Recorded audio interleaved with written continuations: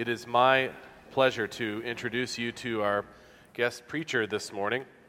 Rich Suddy invited him to speak at our HCA graduation yesterday, so we became additional beneficiaries as he agreed to preach here today. Dr. Dominic Aquila has been a pastor, teacher, missionary, and denominational leader in the Presbyterian Church in America for many years.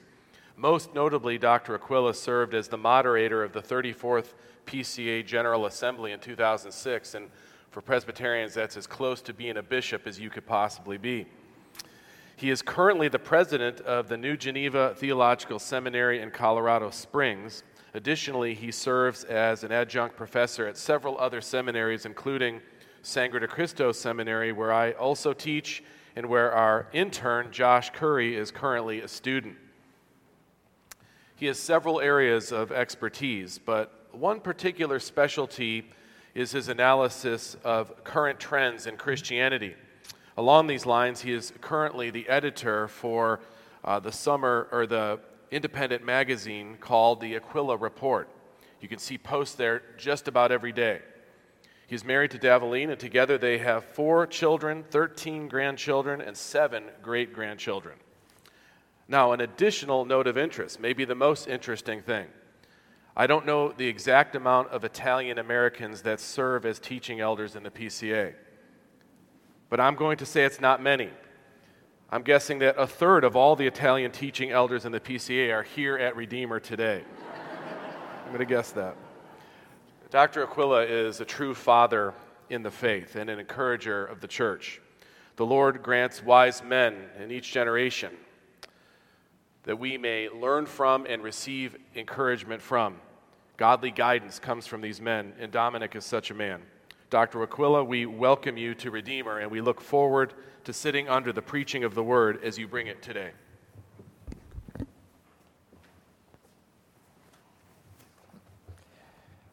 That's right. Italian. That's it. We would announce at General Assembly, when everybody was announcing they were having reunions about different things, and I would get up and say, well, all the Italian Americans that are here will meet in the telephone booth under the searchlight at midnight. Yeah. We're a small lot, but very powerful lot. And in fact, I should have said at the first service that Fred Greco, who's another one of the Italians, he's serving as a pastor in Houston, went to the same high school as both Nathan and Pastor Tony. And and he and I, we recorded 16 videos, 20 minutes, usually most of them about 20 minutes long, on something really, really, really exciting called the Book of Church Order. And so we decided that being Italians instructing Scots-Irish people, that we had to keep it simple. And so we did. So it's online. It's on YouTube. If you go to YouTube and then put more in the PCA, it'll pop up and you'll see them. And if you want to get yourself excited, you're having insomnia or something, and you want to learn about the Book of Church Order, just go to that site on YouTube, and you will learn a lot. A lot of the sessions and other church members are interested in this, so that we'll be able to understand the Book Church Order, like you said, BCO, because I jokingly say that most elders can't spell BCO, and they need to do that. But it's a joy to be with you, and thank you for the invitation from the session to be a part of this day, and also to be part of the Heritage graduation yesterday. Our scripture is Titus chapter 2, beginning at verse 11. And the verse through verse 15, and I'm going to connect this with some other parts of Titus that are really important. And you see the title of the message is Grace, More Than We Think It Is.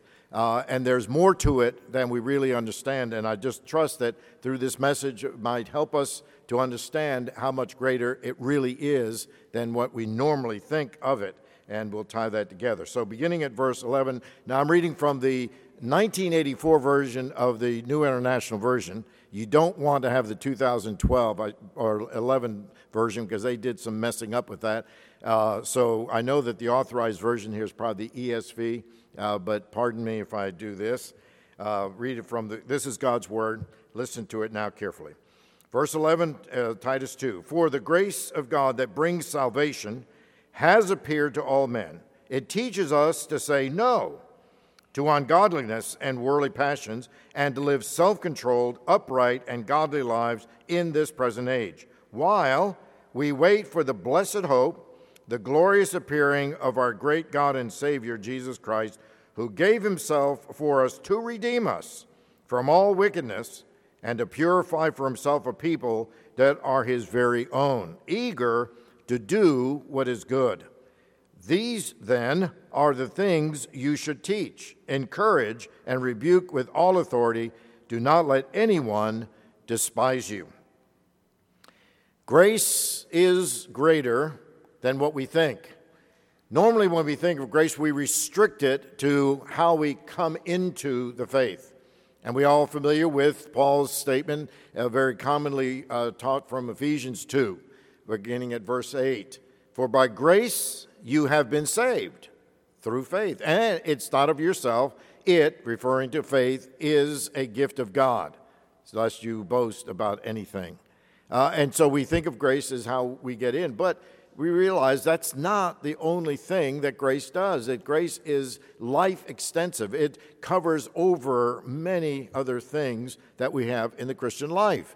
And sometimes we think that we start with grace and then after that it's all up to us. And in fact, that's not the case. Grace is how we get in, but it's also how we stay in. As the hymn says, you have brought us safely, grace has brought us safe thus far, and grace will lead us home. It will do that. And so the Bible exhorts us in many other places to grow in the grace and knowledge of Christ. Well, you're not going to grow in something if it's already over. No, it's still something that's alive and present, and so we're growing in grace and knowledge of the things of God that he gives to us. Now, in this passage, I want to show you how Paul connects that principle of grace being more of what than just how you get in as God calls us by his grace to trust Christ, and continues on in the Christian life and in the life of the church. When Paul wrote Titus, we are told in chapter 1, verse 5, that Paul begins by saying, the reason I left you in Crete is that you might finish, straighten, continue the work that we began by appointing or ordaining elders in the church. So I left you in Crete for this purpose, that you will continue to do this work. And that's how he begins. And so here is the way I envision it, is that Paul and Titus and their entourage went from town to town on the island of Crete. They preached the gospel. They saw people coming to Christ. And then Paul said, I have to leave. But Titus, don't despair. I'm leaving you here in order to finish the work, because it's not enough just to have converts. We have to have the church. And so I'm going to leave you here. I'm going to write you, though, a letter, and it'll be a church planting manual. So this is basically what it is. It's a manual for church planting and then how to maintain the church along the way. So what does he do? He says, okay, the reason I left you in Crete is in order that you might set in order, then finish that which we began. And then first thing he says is that you appoint elders, because you can't have a church without elders. They are required. You have to give the oversight and accountability to the people who are growing in that grace and knowledge. And he gives the qualifications comparable to what he does in 1 Timothy chapter 3. And then he warns that the reason elders are necessary, part of it, is not only to teach sound doctrine, and the word sound that is used here gives us the word that is cleansed or to be perfect or right, and so that word just helps us to make it sound because it's clean, hygienic. All right, so sound doctrine, because there will be in any church, in every generation, we face it, all sorts of false teachings. People who are come up with notions and ideas out of whole cloth. Cults will develop out of that. So we need elders who know the word, who are hygienic or clean and sound doctrine, so they'll protect the church. Then he goes into chapter 2. Now, they're different people. Look how chapter 2 begins. You must teach what is in accord with hygienic or sound doctrine. And so he begins to say that there are different groups within the life of the church. Any church that is valid, just like you have here, will be multi-generational. They'll be, multicultural probably. Definitely different associations that we have backgrounds in. And so you start out with the older man. He says, this is what you're to do, Titus, with older men. Make sure that they are doing things that are helpful in sound doctrine. And then he talks about older women and says, what do they need? And also, what do they do? They will work with younger women and express things and teach them. And then they're the younger men, and even dealing with slaves, those who are working for other people. So he covers all of those different strata and groups within the life of the church, and says you need to make sure your ministry covers that whole swath. And then he says, why is that important? That's what we come to in verse 11. Look how verse 11 has a connective word, for, or since, or because. In other words, everything he has said from chapter 1, verse 5, all the way through the end of chapter 10, verse 10, chapter 2, is based on this. Because you do all these things, because the grace of God that brings salvation has appeared. That's the reason you do it. In other words, grace is not only for our own coming into the faith, it's not only to carry us along in the faith as we grow, but it also directs our ministry. So whether it's a church plant or an organized church, it is all undergirded by this grace of God. It's greater than what we think. It's much broader than just entering into the kingdom through salvation. No, it's much broader. So the three things that we'll say, three Presbyterian points. And its first manifestation of grace. Notice again, verse 11. The grace of God that brings salvation has appeared to all men. It manifests itself. The word appears comes from and gives us the word epiphany. And epiphany means that something gets bright. Lights are coming on. It's an idea that bursts on the scene. And so it's something that captures our attention. So when the grace of God came and it appeared, it always comes with that epiphany, with this sense of, brilliance that captures our attention. It's manifested in a mighty way. We have different places throughout the Scripture where God shows that. Just let me point out a couple. At the very beginning, we just read in our confession in chapter 7 of the covenants, when Adam and Eve fell into sin, God could have just washed his hands of the whole thing and said nothing. I'm not going to do anything. You made a choice, and you broke it, and see you later. But he didn't do that. He renewed the covenant. He entered into another covenant, and he told Adam and Eve he's going to do something, and he did. Now, to manifest it, the appearance, the gracious thing that God did was, when Adam and Eve fell into the sin, what did they do? Their eyes were opened. They saw they were naked, which meant that they were now ashamed, and they covered themselves with fig leaves. Let me suggest to you this, that the first indication and the first act of human beings after they fell into sin was a self-salvation. They covered themselves with fig leaves because they thought that would bring salvation, that they would cover their nakedness and cover their sin, and it didn't work. So where did God's grace appear? You go to verse 21 of chapter 3, and it says, before God put them out of the garden, he took off their false security and their false way of salvation, which was, I'm going to do it by sewing fig leaves together, and he clothed them with animal skins, indicating that the only thing that can redeem us is being dressed and clothed in the righteousness of Christ. And he has to do it. They didn't take the clothes off. They didn't put them on. God did it. And that's what he does with each of us in a full sense. So it appeared, and now they were redeemed people, and now they still had to be placed out of the garden. Another place where this grace appeared uniquely was in Exodus 19, where we have the account where Moses went up to the mountain at God's beckoning, at Mount Sinai, to get the Ten Commandments. But before he called Moses to come up, God appeared in this very thick, deep, dark cloud. It was the Shekinah cloud. The glory, the presence of God was over this inanimate rock, so that that whole mountain was holy because God is holy altogether, and that cloud indicated that fact. And so he said, Moses, tell the people, do not touch the mountain, and even if an animal does, you'll die. Why? Because you don't mess with God's holiness. He was present there, and tell them to pay attention to that fact. And so Moses went up at God's invitation, and he comes down with the Ten Commandments, and he reads it to the people. That was an appearing of grace, because now the people were being told, this is not only how you come in, but also how you live, so that you're reflecting the holiness of God, as we'll come to in just a moment. It's important we see it. But probably the grandest appearance was Christ himself. But when he came initially, just being born of Mary in Bethlehem, there were no bright lights.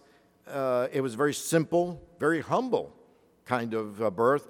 And he was born in Bethlehem, and they didn't have hardly even a good baby blanket to wrap him in. They wrapped him in strips of cloth.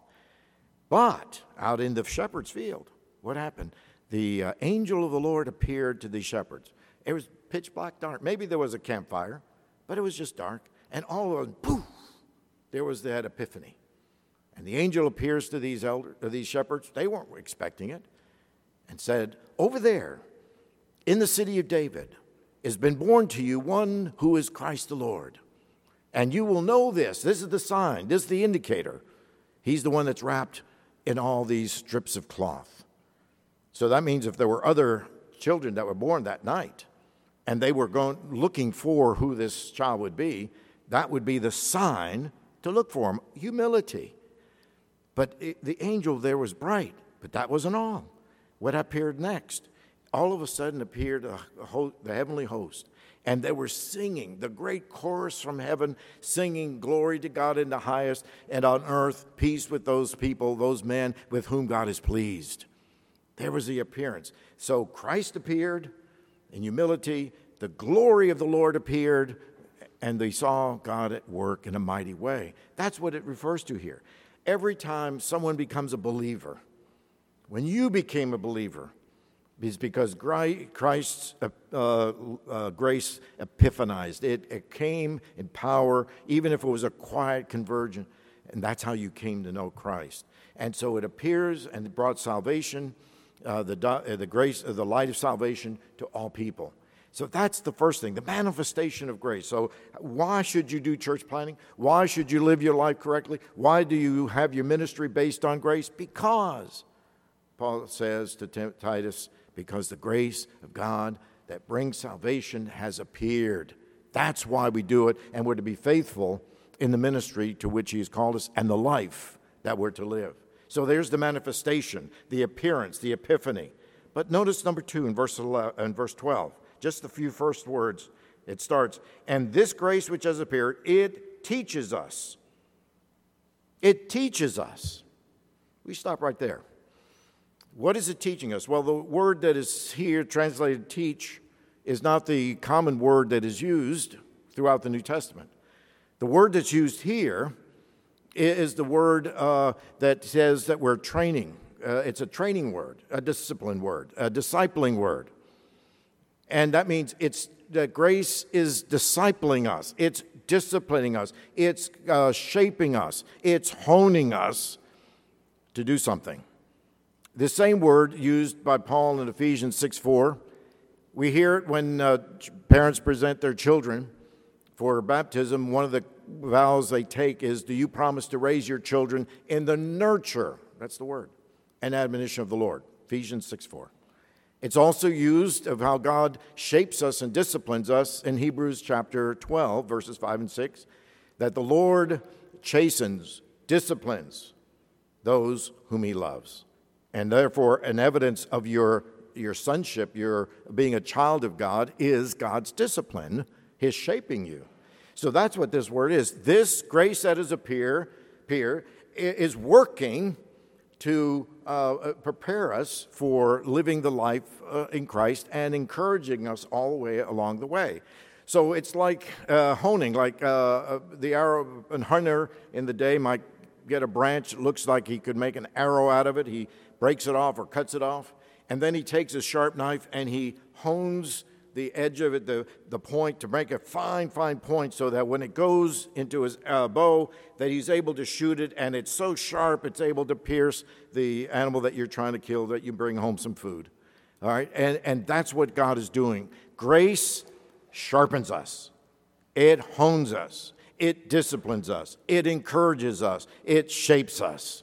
It does all those things. So it's not just getting in and knowing that we're redeemed. No, this is the grace now that's doing all of this for us and to us, because God is actively involved by that grace. He's doing that. And this here we have the motivation of grace. So the manifestation, it appears. The motivation, it shapes. Number 3, we begin the rest of verses 12, and the other verses here is the morality of grace. Now I want you to hear this carefully. I'm not saying it's going to make you moral. It's not that you are to be moralistic. We're not going to start preaching moralisms, little cute phrases about being nice and being sweet. No, it's talking about looking like God. So being moral or holy like God. Okay, that's what it's here. The morality of grace is this, that God does something in us through it. So what does it teach us? What is it shaping us to do? So that we will be able to say no to ungodliness and worldliness and worldly passions. He just uses 2 words there. In a moment, we'll just look at another passage that gives a few more words. Listen now. We begin ungodly and worldly. That's how we're born. We're born in and with sin. We are not righteous before God. And unless God does something for us and to us, then we will be left in that degradation. We will be left in our sin. And we know that because we live it all the time. As I was sharing with the congregation at the first service, it said that we know that, and we see it worked out with as we're raising our children, that we get the children, especially if you have small children, you remember when they were about 2, what do we call the 2-year terrible 2s? Why do we do that? Because without any provocation, without any instruction from the parents, they become terrible. Or as Voddie Baucham says, they become vipers in a diaper. And the idea is that you don't sit them down and have lessons on how to be selfish. Okay, Johnny, Susie, sit down. Your next door neighbor friends are going to come over. They're going to play with your toys, and you're going to not want them to play. So let's practice how to be selfish. And so when they come over, and the parent will take the toy and say, I like to play with this. And you, what do? No, you grab it and say, no, you can't. It's mine. Where'd they learn that? I mean, we're trying to say, no, don't do that. No, share, be nice, be sweet. No, naturally you don't sit down and teach them that. And when they come over and you're lying to us, no one's saying, okay, here's how you tell a good lie. Let's practice telling a good lie. You have something you want to share that you don't want to really tell me? Tell me a good lie.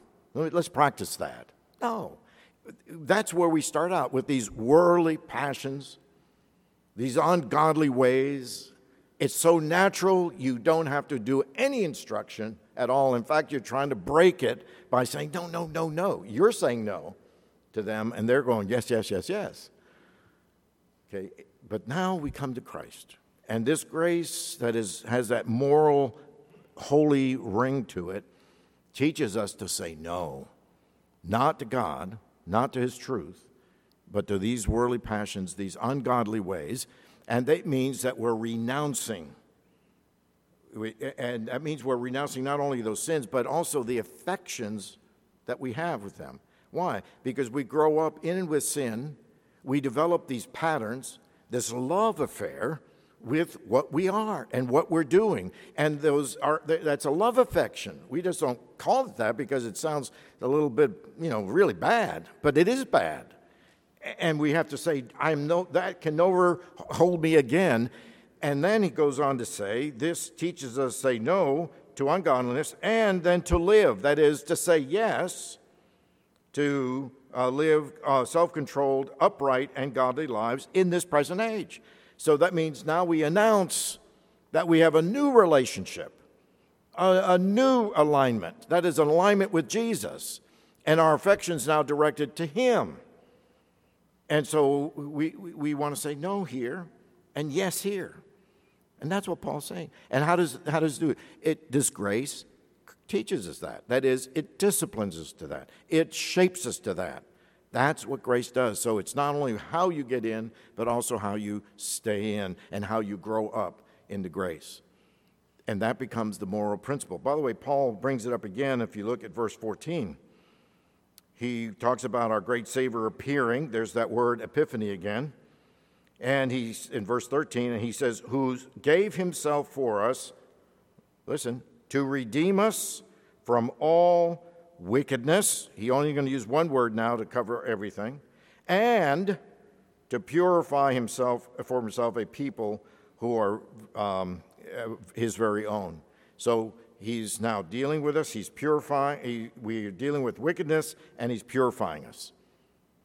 Moving from renouncing to announcing. From this affection to this affection. Every one of us here, because of our background, because we were born in with sin, we have those natural inclinations to just think and act in a way that's contrary to God. And what grace does is it breaking that bondage. It's saying it teaches us, encourages us to move away from that and to move over here. And he enables us to do so by the power of that grace enabled by the Holy Spirit. Beautiful picture of moral picture.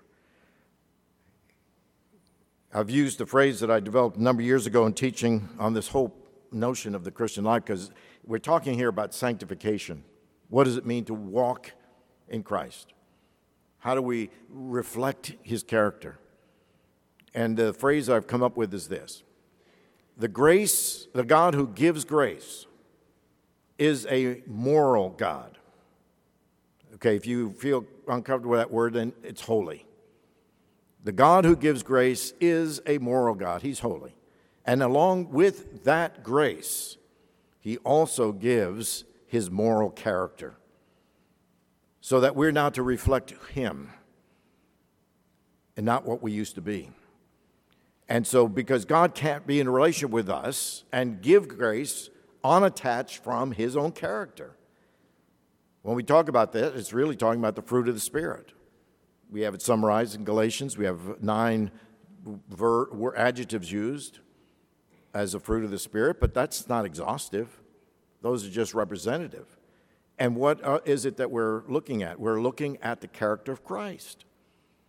We all love to quote Romans 8:28, especially in hard times, to sort of get our bearings straight. We're having difficulty. Okay, let me remember what. Oh yes, and God causes all things to work together for good to those who love God and are called according to his purpose. What does it mean to be called according to his purpose? Because that's part of the comfort that we've received. Verse 29 is important because it defines that purpose. For those whom he foreknew, he also predestined to become conformed to the likeness of his Son. The word likeness there gives us transliterates to icon. He becomes our icon. We're going to mirror him. We're going to be like Jesus. Okay, now define the moral character of Christ. Go ahead and make a list of all the things that you see in the Scripture that speak about Christ and his character. And, it's going to be a list that is talking about holiness. Actually, you could summarize it with the 10 Commandments. The 10 Commandments, really understood correctly, are nothing more than the expression of God's holy nature. And that's the reason why it's important for us to understand them that way. Even though they're giving with the don'ts, just flip them over and and see them in a positive way. For instance, you shall have no other gods before me. That is, there's only one God. That's a virtue. God says, I am the one and only. He tells us how to worship him, how to honor him, how to rest in him. That's the fourth commandment. How to follow his order in our lives, the fifth commandment. How to see the importance of life and the life he created, the sixth commandment. Seventh commandment, how to honor sexual relationships and human relationship. How to be good stewards. Eighth commandment, do not steal. How to tell the truth. Ninth commandment, do not lie. And the 10th commandment, how to be satisfied. You see? They set out for you in a very positive way to say, why are those there? Because that's the standard of God himself. There's the characteristics that are summarized in those 10 words. And that's what we have here. We have this picture of God is saying, when we are in the world, before we become Christians, we develop these attachments, these habits and patterns and affections that are tied to the world. Now we come to Christ, and it's broken by grace, and we come, and now the whole thing is we're falling in love with Christ. Conforming to his likeness means that we're going to look like him. And that's how grace is at work in us. In chapter 4 of Ephesians, he expounds it a little bit more. And beginning at verse 17, there are many other places Paul does this, but this one is my favorite just because he gives some good examples. Beginning at verse 17, so I tell you this, and insist on it in the Lord, that you must no longer live as the Gentiles. Now he's speaking to the believers in Ephesus. They came out of being a world of Gentile. That is, the Gentile becomes a byword that defines the substance, the essence of what it means to be in the world and to be hooked by the world and being anchored and affected to the world. So I don't want you to be any more like that, because that's how you came. And what was the result? You were futile in your thinking, darkened in your understanding, separated from God, separated from the life of God because of your sins. And you were hardened of heart because of that. That's not a real beautiful description, is it? Now, he says, going on, having lost all sensitivity, because unbelievers are unsensitive spiritually, and we can sometimes be that way. And Paul says, I don't want you to be that way. So I want you to not indulge in any kind of impurity. You, however, didn't come to know Christ that way. Surely you have heard and been taught in him, according to this truth, that you are now to put off those things. How do you put it off? You can't do it apart from grace. Grace is greater than what we think. Not only do you get in, it strengthens you so that you are able to put off the things that are contrary, those affections, and then if you go down to verse 23, to make new in the attitude of your mind so that you can put on the new self, what we are now in Christ. And grace is teaching us that. Grace teaches us these things. In fact, look at verse 14 again of Titus 2. Who gave himself to redeem us from all wickedness and to purify for himself a people that are his very own, to do what is good. Now, notice what Paul is not saying. Please listen carefully, because this is where it gets confusing. I'm not saying here and preaching to you, I want you to leave this place and resolve to be good. And I'm going to tell you how to do it. Here's a checklist. Don't listen. That is not what I'm doing, and that's not what the Scripture is saying. To do good is the result of conforming yourself to Jesus. As a result, you were created unto good works. That's what Paul says in Ephesians 2:10, right? So why did grace come? In order that you might be conformed to that goodness, and you're reflecting the character of Christ. That's what it means to follow him in grace. Sometimes a simple phrase, after saying all those words, can be summarized, and Jesus does summarize it in 3 words. In Luke 17:32, as he's giving a teaching on some other things, in the middle of that teaching, he says, remember Lot's wife. Boy, that sounds real spiritual, right? Remember Lot's wife. Actually, he's saying, remember what she did that you aren't to follow. And you go back to Genesis 19. Lot, his wife, and their children were in Sodom and Gomorrah. They were being swept up with that culture. They were being like the Gentiles. Their affections were being tied to what they saw. And Abraham was praying that God would take them out, and so he sent a couple of angels, and they led them out of Sodom. And as they were beginning to leave, because God was going to bring judgment, he said to them, all of them, don't look back. Something's going to happen. Don't look back. Now, the looking back wasn't so much that God didn't want them to see the horrific judgment that was going to fall on those cities. It was more like, don't let your heart, your friendships, your feelings and your emotions continue to stay in Sodom. I'm going to take you out of that. Remember what happened as the fire was falling down? Is that Lot's wife couldn't help it, and she turned. She turned into a pillar of salt. Her turning was not because she violated physically by turning. It's because her heart was still there. Grace addresses our heart's affections. And if our heart's affections are tied to this world, then we need to remember Lot's wife and not turn and say, I can't break these habits and these affections. No, here he says, grace instructs you, shapes you to look to Jesus, to announce what he does. Every single one of us here, if we can claim grace, everyone who knows Jesus here, we all wrestle with sin. There's still entanglements. There's things that pull us over. We want to look. And when that happens, we need to remember, by the power of God's goodness and grace, enabled by the Holy Spirit, we need to focus on what is given to us in grace and put off the past, put on the new. And we all will go through it. Sometimes it'll be mild. Other times it'll just be a warfare. And when that happens, cry out to God for his grace to just come pouring out on you. And notice what I'm saying, not saying, please, please, please. This is not a teaching on moralism. It's not a teaching on be nice, be good, and be sweet. It's a teaching on how to fall in love with Jesus because of God's grace, and then your character is developed with reference to him. That's what you need to do. That's the morality of grace that really works.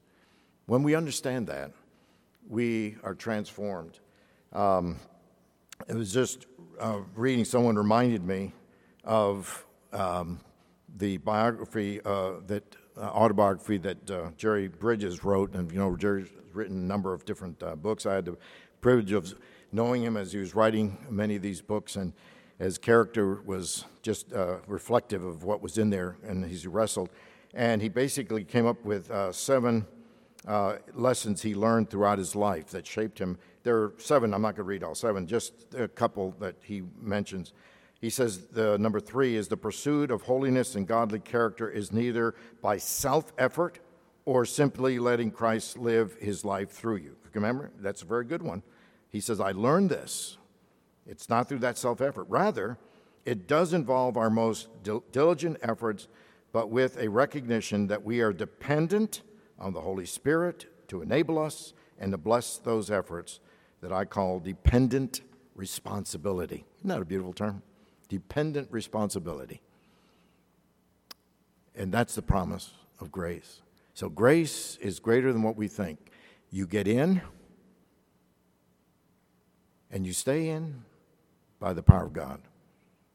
Paul in Philippians 1:6 says it carefully. He says that the work that he has begun in you, he will continue until the day of Christ.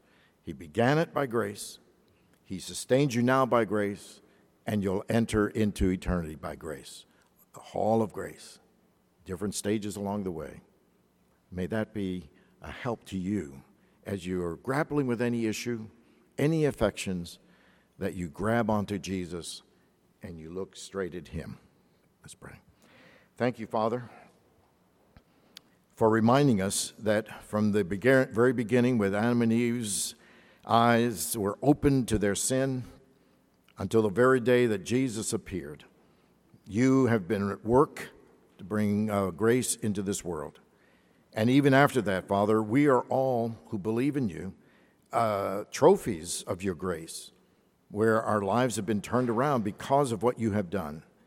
Now, Father, we plant ourselves in you and desire that we be enabled, emboldened by the enabling of the Holy Spirit to have that diligent responsibility.